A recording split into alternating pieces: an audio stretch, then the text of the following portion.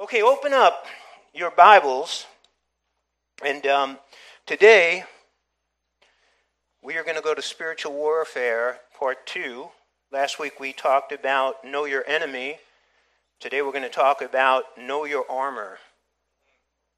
So Ephesians chapter 6, verse 10 through 18, the word of our Lord. Finally, my brethren, be strong in the Lord and in His power of His might. Put on the whole armor of God, that you may be able to stand against the wiles of the devil. For we do not wrestle against flesh and blood, but against principalities, against powers, against the rulers of the darkness of this age, against spiritual hosts of wickedness in heavenly places. Therefore take up the whole armor of God, that you may be able to withstand in the evil day, and having done all to stand, stand therefore, having girded your waist with truth, having put on the breastplate of righteousness, and having shod your feet with the preparation of the gospel of peace, above all, taking the shield of faith with which you will be able to quench all the fiery darts of the wicked one, and take the helmet of salvation and the sword of the Spirit, which is the word of God, praying always with all prayer and supplication in the Spirit, being watchful to this end with all perseverance and supplication for all the saints. Heavenly Father, we pray, Lord God, this morning, we are on a battlefield, Lord God. And Lord God, unless somebody has their head, Lord God, in the sand, maybe, Lord God, some do, and maybe they need to take it out today to see that we are not on a playground, but a battleground.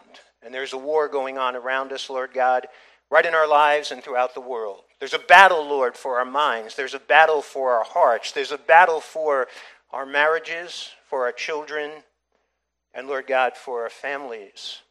And Father God, you have not left us defenseless. Lord God, you have not left us offenseless, but Lord God, you have equipped us and you have empowered us. Let us learn, Lord God, how to take up the armor of God, how to equip ourselves with it every day, Lord God, that we may go out, Lord God, and we may win battles for you and live as victors, not as victims, as conquerors, Lord God, as your word says, for we are more than conquerors. And we pray this, Lord God, today in the precious name of our Lord and Savior, Jesus Christ. Amen. So again, we talked last week, we have a very tenacious, relentless enemy who's on the offensive, and he prowls around like a roaring lion looking for the vulnerable to be able to destroy. But God has not left us defenseless. God has not left us offenseless, right? He has given us spiritual armor. He has given us weapons and equipment for war, powerful weapons for war. So what I'm going to talk to you about today, there's no way I could cover this entire passage in one Sunday, so I'm going to cover part of it today and then part of it next week. But we are going to look today at 4 of the pieces, okay, of armament and equipment that God has given us. The first is the belt of truth. And again, in Ephesians chapter 6, verse 10, stand therefore having girded your waist with truth. If you look at a belt, and Paul is using the picture here and the analogies of a Roman soldier. The key thing about the belt, you would think of a belt and think of it as a weapon. I mean, could it possibly be used this way? And by the way, a good martial artist will learn how to basically kill someone with their belt. And there's a man that I train with who is ex-special forces. Let me tell you something. He'd take off his belt, he'd kill you in a second, and it's really kind of amazing. So, but I don't think that was Paul's intent to understand. The belt, essentially what it did was, it held the rest of the equipment together. So it was more of a girdle than just simply a belt. It held the breastplate together, okay, and onto the person's body. And there was a sheath that went into the belt that held the sword. Now, it is called the belt of truth. And truth holds all the rest of your weapons together. In fact, let me say this to you. Truth holds your life together. And without truth, without integrity, and I want you to take those two terms, truth essentially in a practical realm is integrity. Truth and integrity, they hold everything together. When there is a loss of truth, when there is a loss of integrity in a person's life, And some of you see this. Some of you have experienced this in your own personal lives. When there is a loss of truth, when there is a lack of integrity, the life falls apart. The marriage falls apart. Careers fall apart. When there is a lack of truth, people can't hold down jobs. Their families fall apart. Churches fall apart. Governments fall apart. If you don't believe that, look at America right now. Because there is a major lack of integrity in the leadership of this country in this current moment. I mean, do you believe anything that they tell you? Right? The politicians, the media, person's personal life. When a person is living a life of lies, they are living a life of deception. What happens when they are found out? When you have somebody in your life like that and you find out that this person is basically just living a lie, everything, I mean, they literally sometimes, they lie like they breathe. Everything that comes out of their mouth is essentially a lie. What happens? You lose respect for them, right? You stop believing in them. And that is what happens. That's what happens in marriages. And that's what happens in careers. When people are not living with integrity, when people are not living with truth, these things fall apart. And again, you can see that. You can see that. Think of politicians who have been discovered, right? They have been discovered as being liars. They have been discovered as being deceptions. What happened to their careers? You can see it in the athletic realm. And you can see it in people's ministries.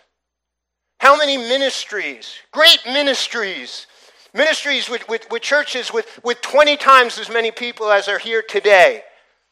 And the pastor was living a lie. The pastor was engaging in adultery. Sometimes they were engaging in homosexuality or the misappropriation of funds, cheating and lying, and suddenly they get found out. What happens? What happens to that man's ministry? The ministry gets destroyed. That loss of integrity, that loss of truth leads to destruction. So again, the belt of truth, it holds it all together.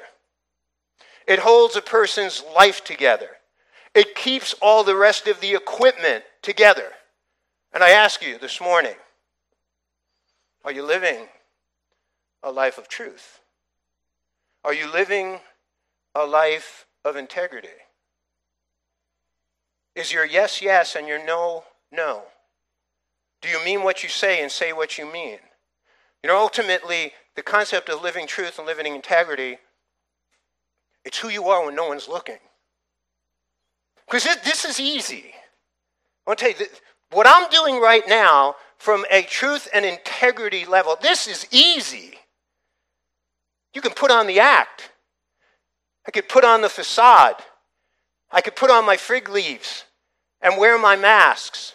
But what and who is Frank Bolella when no one's looking? When all of you are not there, when I am all alone in a situation, in my car, in my home, some other place, who am I? That's integrity. When you're living up to who you are in the public as well as who you are in the private. That is what it is to have the belt of truth girded around your waist. It is to be living truth, not fraudulently, not living like fakes. Because again, when you're found out, it all falls apart.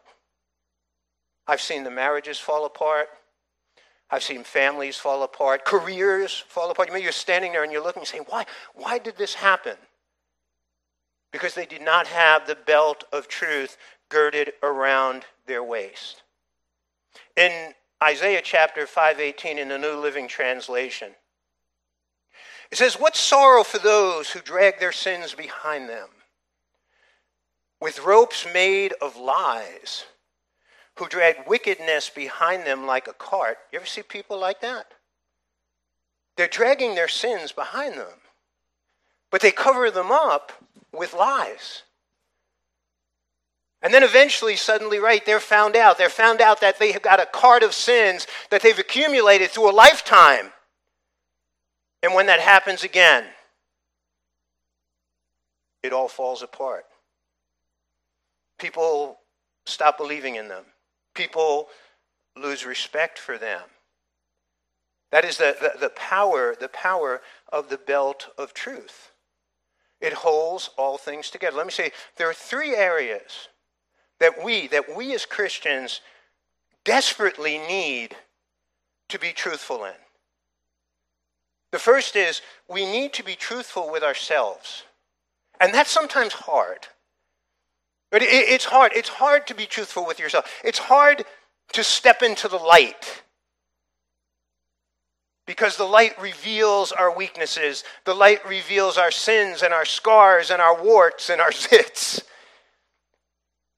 But you have to be honest with yourself. And the second is we need to be truthful with God. There is a human condition that began right with Adam and Eve when they sinned. What did they do when they sinned? They hid and they sowed fig leaves. And people today, right, the human race is still hiding from God. And they're still sowing fig leaves. You ever see fig leaves that people put on? All kinds of fig leaves that people put on. In the church, religious fig leaves are notorious. You talk to somebody, right, and you share the gospel with them, and you're sharing with them about their sin and how Jesus died on the cross to take away their sin. What do they say? Many times people will say, I'm a Roman Catholic. Fig leaf. I'm an Episcopalian. Big fig leaf. I'm a Pentecostal. Fig leaf. They're all fig leaves. They're hiding. They're hiding behind these religious titles, their denomination. And it can't cover you. God sees right through it. Jesus said in John 3 that the people of darkness like to hide in the darkness. Because if they come into the light, their sins are exposed. But we have to come into the light. We have to have that courage to come into the light and let the light of God shine down upon us and expose our sins. And the beauty of that is, it's like Peter, when Jesus exposed Peter and his lack of faith, right? They were out on the fishing boat. They didn't catch any fish. And Jesus said to Peter, cast your nets over there. And Peter's like, I'm the fisherman. I've been fishing all day. And this guy's a carpenter from Nazareth. And he's telling, by the way, I'm paraphrasing here. He's telling me what to do. And then Peter cast his net.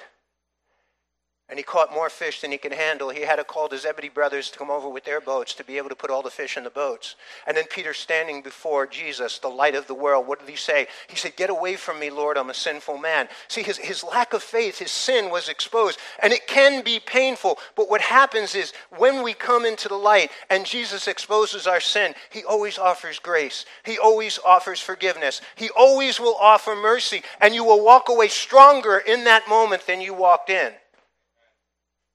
We need to be truthful with others. And again, this is sometimes a tough call. Because you see, our delicate little egos, they want so badly for people to like us. Right? They want people to respect us. It wants people to see maybe the uniqueness of our humanity. And so again, we hide from people. We hide our true selves from people. There's a great verse Paul says in 1 Corinthians 3 to the Corinthians who were very judgmental of Paul. And he says, I really don't care what you think about me. He says, I don't even care what I think about myself. The only thing that really matters is what God thinks about me. That's true freedom. That's liberation. When you can go through life and be who you truly are, whether they like you or hate you. And some will hate you. They will just hate you for your faith in Christ. But when you can go through life and not be concerned about what people think about you, only what God thinks about you, I'll tell you, you are in a place of strength and you are in a place of power. And the way you get there is by stepping into the light and into the truth. The belt of truth.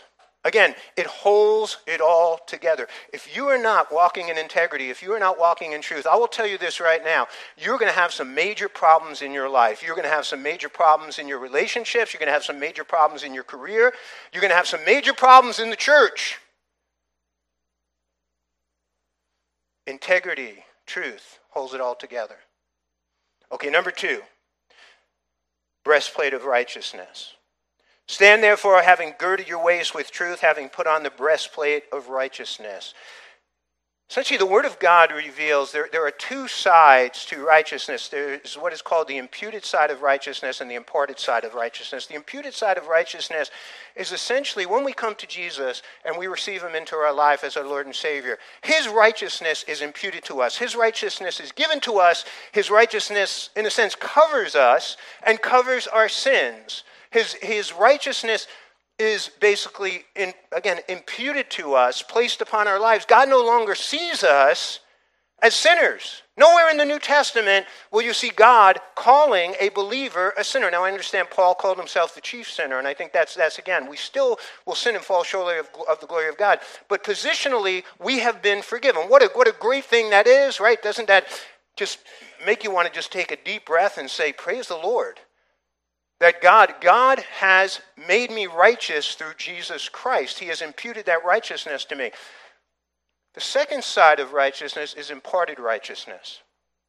So God imparts to us His very righteousness. He imparts His Spirit to us. He imparts an ability, a motivation, a desire to live righteously.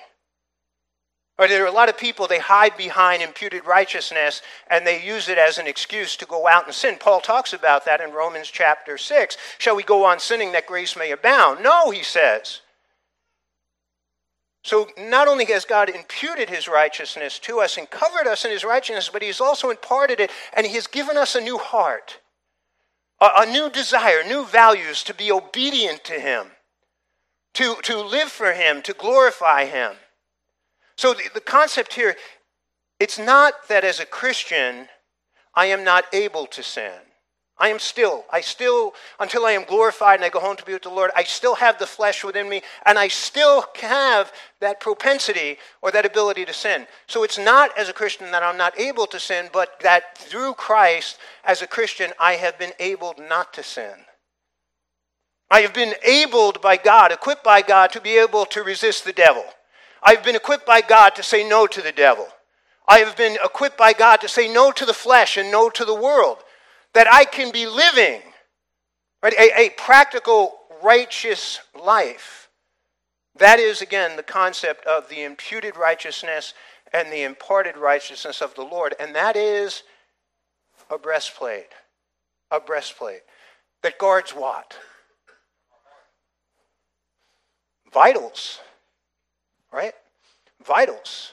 The major vital that it guards ultimately is the heart. This is a picture that is center mass. Soldiers are trained, if any of you have been soldiers, you're in the military, you're in law enforcement. The Roman soldiers, with a spear, with a sword, the javelin, they were trained to hit center mass. If you hit center mass, person's going to die. It may take a few seconds, but the person's going to die. If you spear a leg, the person may be bleeding out, but they still may have enough energy to kill you. If you cut an arm, they still may have enough energy to be able to kill you. So you want to go for center mass. Guess what the devil aims for? He aims for center mass. Because if he gets your heart, he gets you. He gets your desires. Right? Satan's desires are always a perversion of God's desires. You can look at that with everything. Satan's desires, he always perverts. He's a pervert. And he takes what is beautiful and he perverts it to the ugly. Now you look at any sin. Right? People struggle. Look at the sins in people's lives. You will see, again, there is two sides. And Satan's side is a perversion. It is a perversion of what is good. It is a perversion of what is right. But he gets your heart. He gets you. Proverbs chapter 4:23 says, keep guard, right? It says, keep your heart. The word there in the Hebrew is guard. Guard your heart with all diligence. Guard it with diligence. You know what diligence is? Don't you like diligent people? I love diligent people.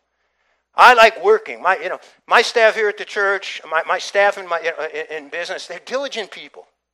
I like working with diligent people. They are tenacious. They're persistent. They're relentless. I like working with people like that. Guard your heart with all diligence.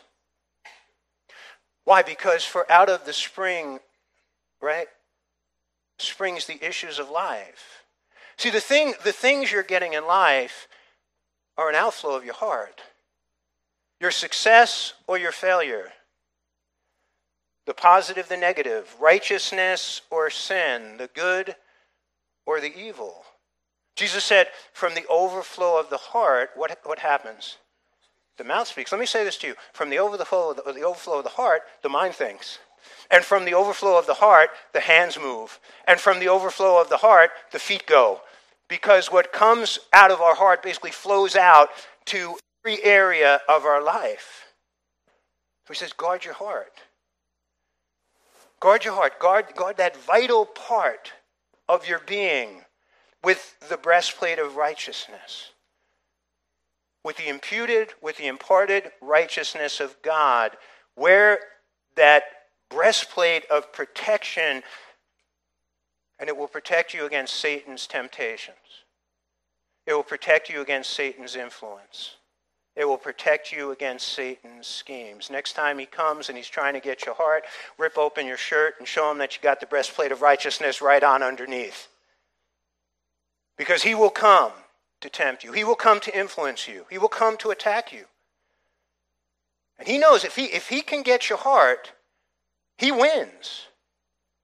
So we want to make sure we're wearing that breastplate of righteousness, being able again to stand against Satan so that he can't get our hearts. He comes and he wants your heart. Next time, it's okay to talk back to the devil. A.W. Tozer, great book, I Talk Back to the Devil. But my words in talking back to the devil are not my own.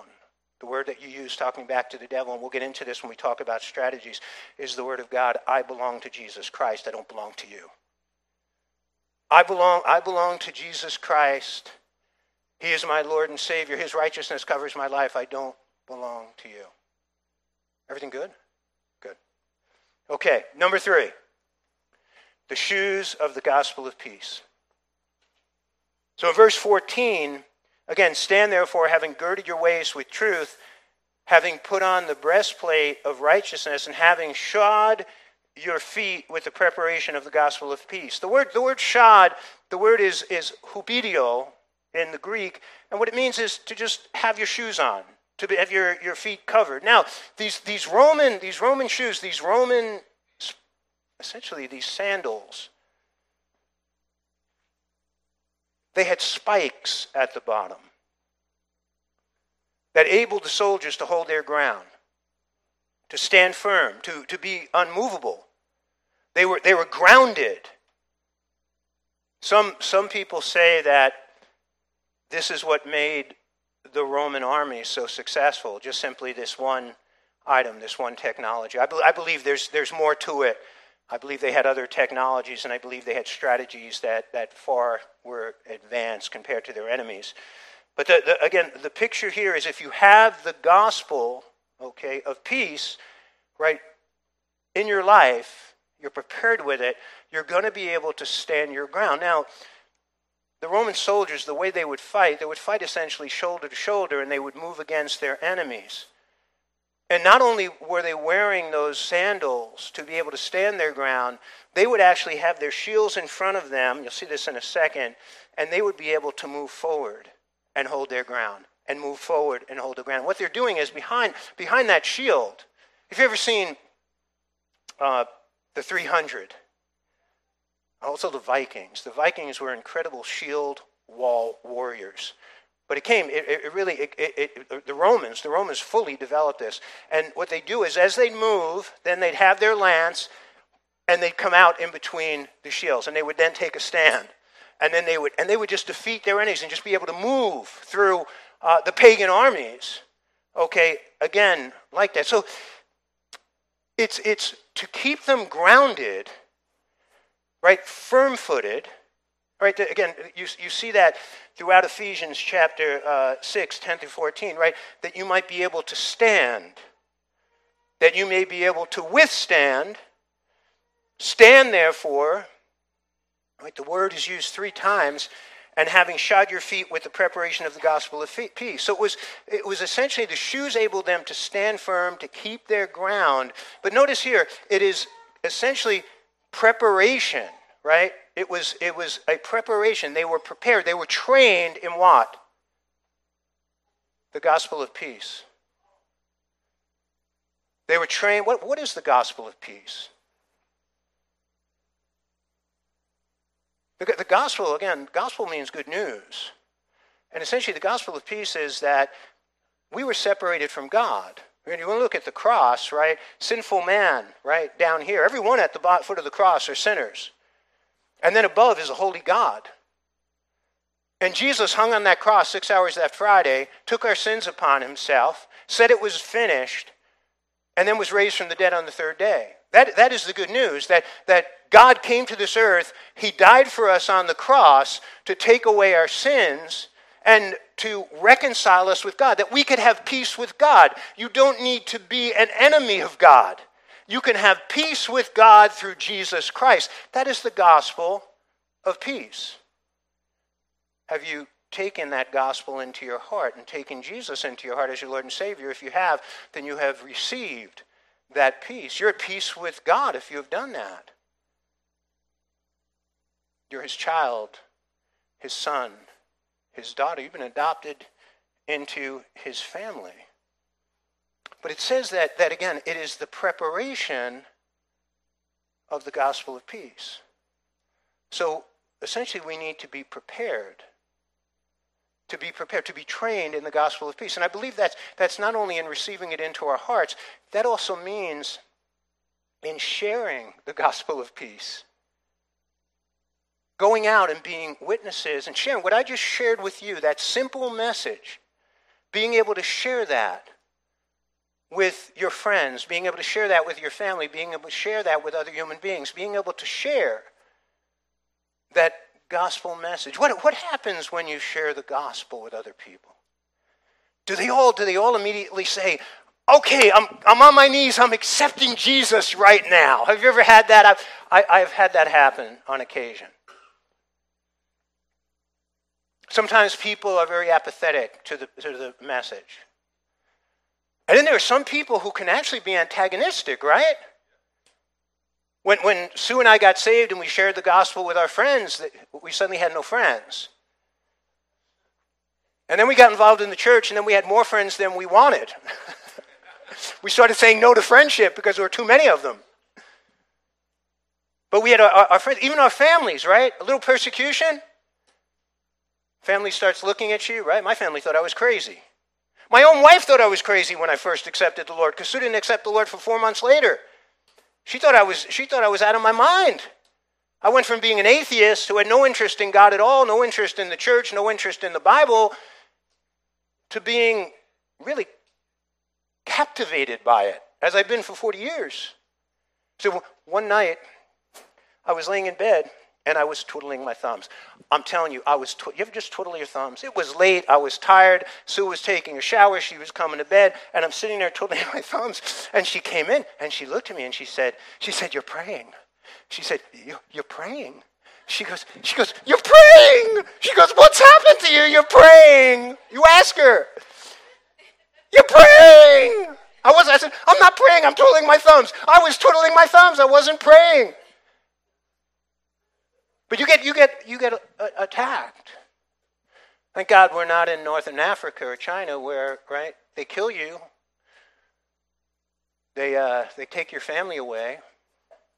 In China, they just put you into a gulag, put you in jail. Thank the Lord that hasn't happened here yet. But you can see the antagonism here in the United States. It's building against Christians. Nobody's ever come up and physically attacked me. There might be other reasons than just simply the spiritual why that doesn't happen.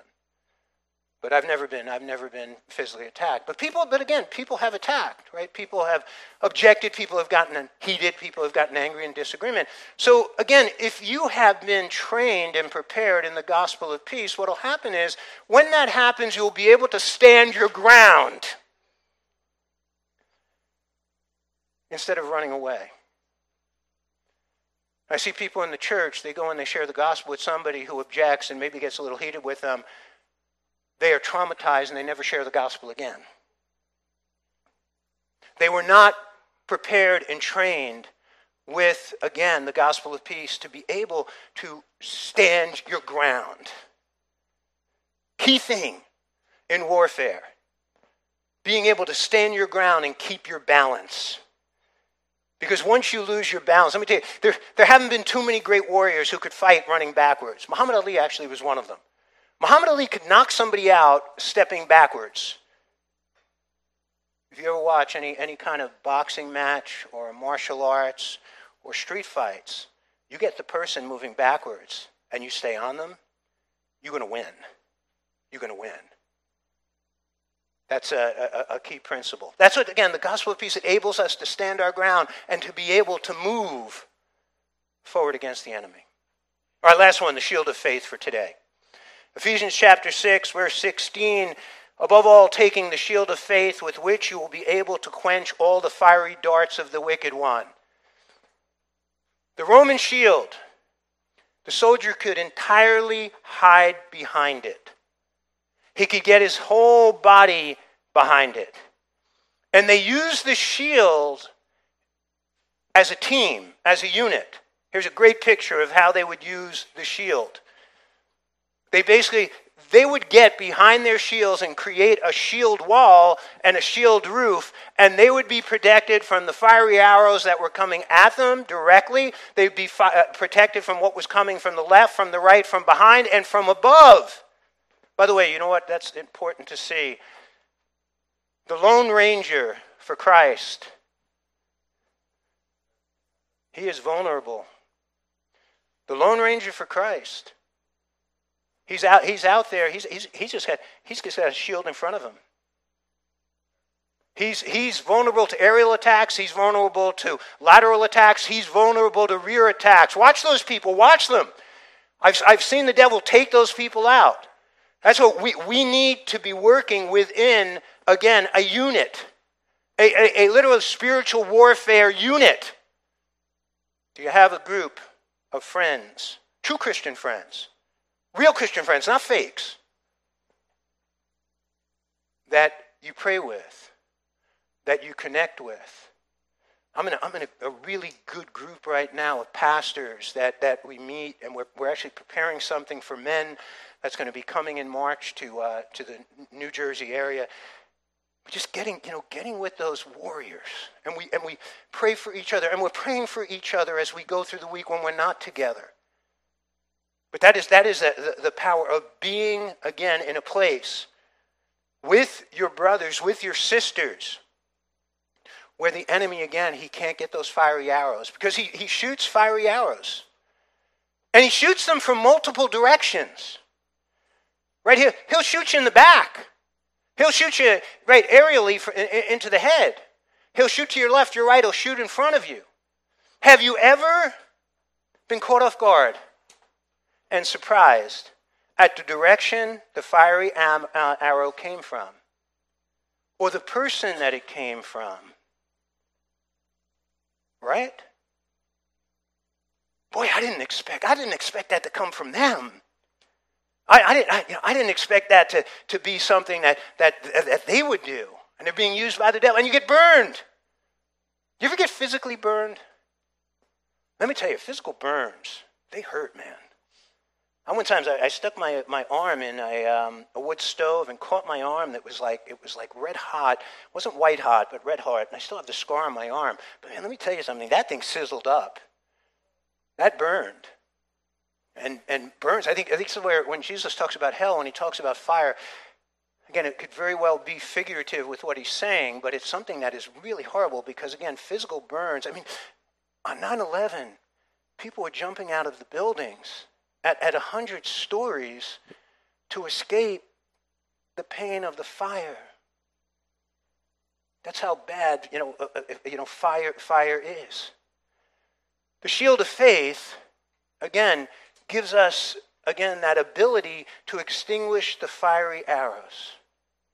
So let me ask you this, what is faith? What is faith? And the Bible gives us a number of key definitions. In 2 Corinthians chapter 5:7, for we walk by faith, not by sight. So faith isn't something that we can actually see. Hebrews 11:1, now faith is the substance of things hoped for, the evidence of things not seen. See, faith is the ability to look beyond the material into the spiritual. Faith is the ability to look beyond the earthly into the heavenly. It is the ability to be able to look beyond the temporary into the eternal. You ever go out into a really dark night? We don't have too many dark nights here in New York because of all the light coming from the city. But if you go up north or if you go out west and you go out in the night, right? I mean, everything, it is pitch black. Just darkness. And then all of a sudden, right, you can't see things until you light up, right? Your flashlight. Or you get the headlights on your car. That is what faith does. Faith enables us to see the very mysteries, the very truths of God beyond the darkness. Where does faith come from? How do you enlarge your faith, right? What does the Bible tell us in Romans chapter 10:17? So then faith comes by hearing, and hearing by the word of God. The more you get into the word of God, and the more the word of God gets into you, right? When you're reading the word, studying the word, listening to the word, meditating on the word, memorizing the word, when you're in the word, what happens is God is going to impart his supernatural faith to you. You know what it's like? When you're in the word, and the word is in you, God gives you night vision goggles. Night vision goggles, all of a sudden you are seeing things that you can't see, right, with your natural eyes. God gives us night vision goggles to be able to look into the spiritual realm, to look into the things of God, but also to look into the things of the enemy. With God's spiritual goggles that come to us through the Word of God, we are able to look in and see the enemy's tactics, his maneuvers. You start to see things that other people don't see. The natural person. You think about our world. Just go to the macro. Think about the world. And China right now is threatening to invade Taiwan. And Russia is going at it with Ukraine. And America is sending money to Iran, who then gives weapons to the Russians.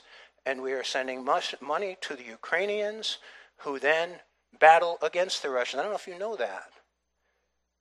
You see things going on in our government.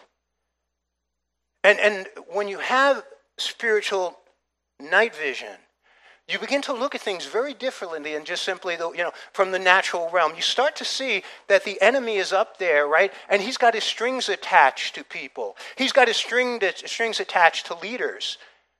Sad thing about the Ukraine, these leaders, and this goes for our American leaders, because I believe this war could be over. And it goes for the Russian leaders. It's the poor people. The poor people who have watched their loved ones die. The poor Ukrainian people who have had their homes destroyed, who have watched their children die. Those people are never going to be the same again. And then there's the enemy just playing and with the strings and creating this death. You start to look very differently at the world than just simply looking at it the way CNN or Fox tells you that it's going. Very differently. Same thing goes with your life. People are like, well, why are these things happening to me? Why is this happening? What is going on? It's beyond just simply you. It's beyond just your decisions. It's beyond just simply what's going on in your life. There is a spiritual realm around you. And when you've got, again, the spiritual goggles on, man, all of a sudden you are seeing things very differently. As an atheist, I saw things just from a material perspective. When I took Christ into my life and I began to study the Word of God, I started seeing things I started seeing people very differently. Started seeing myself very differently. Started seeing the challenges and the tribulations that were going on in our lives very differently than I had seen previously. That is what the shield of faith really gives us. It protects us from the fiery darts of the enemy so that ultimately we can extinguish them. In Isaiah chapter 7, verse 9, the second part of the verse says, unless your faith is firm, I cannot make you stand. A firm faith enables us to stand in battle. By the way, that's talking about Judah going to battle with Israel and with Syria. But unless your faith is firm, I cannot make you stand firm. So I'll stop there. I'll stop there for today. The belt of truth, right? That is integrity. It holds your life together. Hey, some of you young people here, let me tell you, learn this lesson. You will save yourself a massive amount of pain. Just learn to be truthful. Learn to be truthful with your parents. Learn to be truthful with your spouse. Learn to be truthful with your employer or the people that work for you. Learn to be truthful. It's a foundation stone to living a successful life.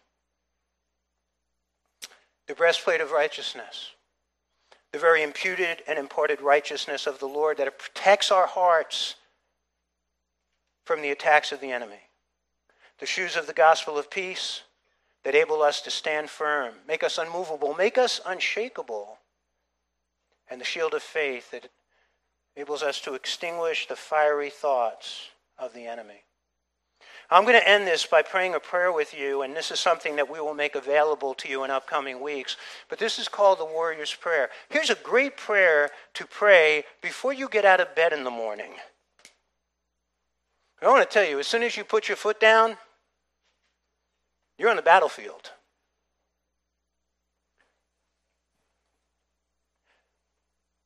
Heavenly Father, your warrior prepares for battle. Today I claim victory over Satan by putting on the whole armor of God. I put on the girdle of truth. May I stand firm in the truth of your word so I will not be a victim of Satan's lies. I put on the breastplate of righteousness. May I guard my heart from evil so I will remain pure and holy, protected under the blood of Jesus Christ. I put on the shoes of peace. May I stand firm in the good news of the gospel so your peace will shine through me and be a light to all I encounter. I take the shield of faith. May I be ready for Satan's fiery darts of doubt, denial, and deceit so I will not be vulnerable to the spiritual defeat. I put on the helmet of salvation. May I keep my mind focused on you so Satan will not have a stronghold on my thoughts. And I take the sword of the Spirit. May the two-edged sword of your word be ready in my hand so I can expose the tempting words of Satan. By faith, your warrior has put on the whole armor of God. I am prepared to live this day in spiritual victory. Amen. We'll give you a copy of that. Pray it in the mornings. Pray it until you memorize it. Pray it every day. Amen. Let's have the worship team come up. We're going to share the Lord's Supper here. You can take of your cup and take of the bread.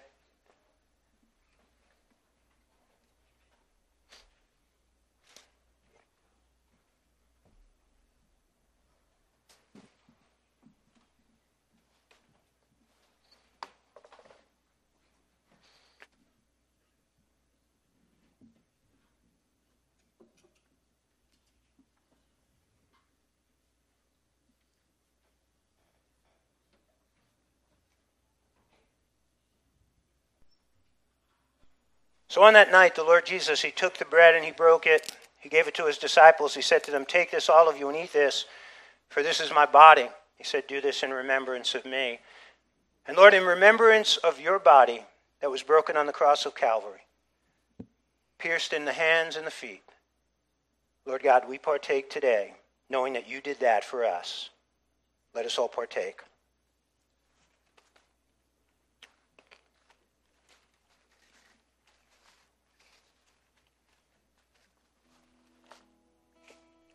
And then Jesus took the cup, and he gave it to his disciples, and he said to them, "Take this, all of you, and drink this, for this is my blood, the blood of the new and everlasting covenant." He said, "Do this in remembrance of me." Sometimes hard to get that stuff out, right? That's why I gave up. I got this cup. These are your boys? God bless you guys. See me praying here, listening to the Word of God, taking it in. God bless you both. You know him. The blood of our Lord that was shed for us, his very life. Let us all partake.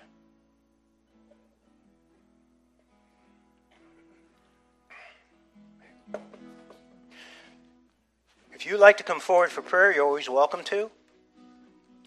Maybe you're here today and you have given your life to Jesus. Come up, kneel before him. Maybe today is a day where you're hungry for God and need to rededicate yourself to him.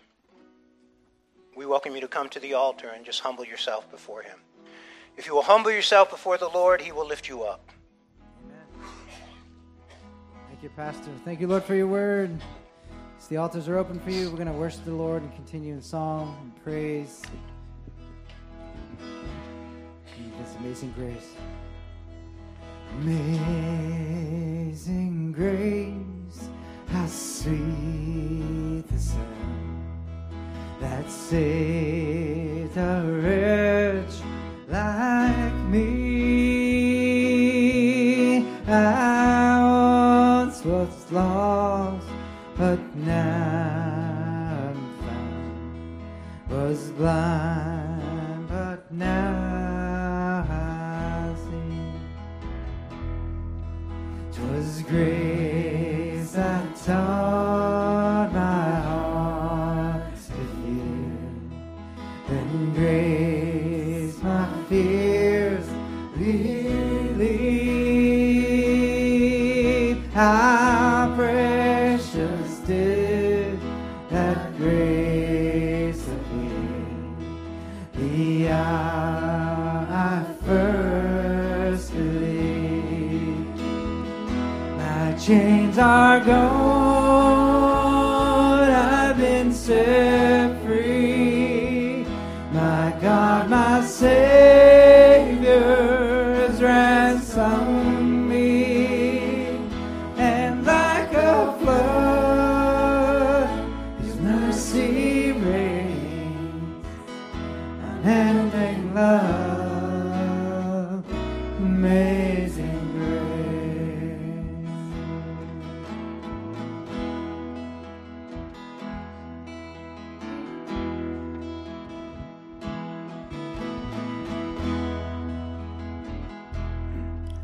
The Lord has promised good to me.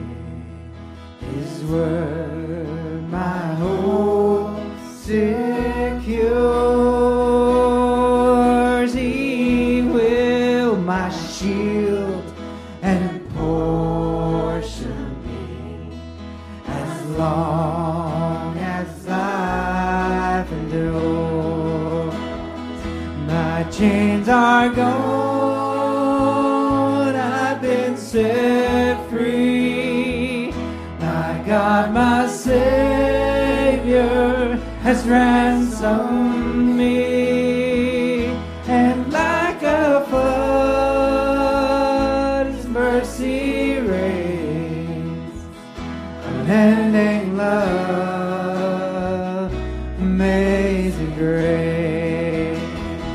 My chains are gone, I've been set free.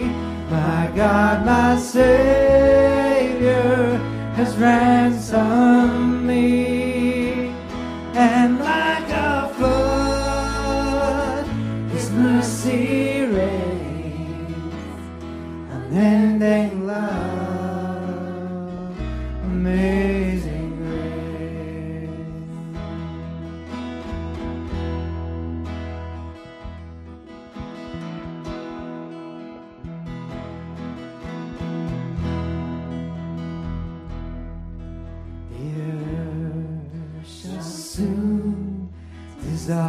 soft like snow. The sun forbear to shine, but God who called me here below will be forever mine. He'll be forever mine. Lord, you are forever mine. Lord, a praise offering. Jesus won the victory on the cross of Calvary. We don't fight for victory, we fight from victory. Amen. Thank you, Lord. It is done. Father, go with us all, Lord God, as we leave here. We walk out of here, Lord God, with the love of God in our hearts, with the peace of Christ in our minds. Lord God, we walk out with the armor of God, Lord God, covering our souls. And Father God, I pray that you'd use us this week to go out and share the gospel of peace with people. Use us for your glory and honor. In Jesus' name, amen. God bless you all.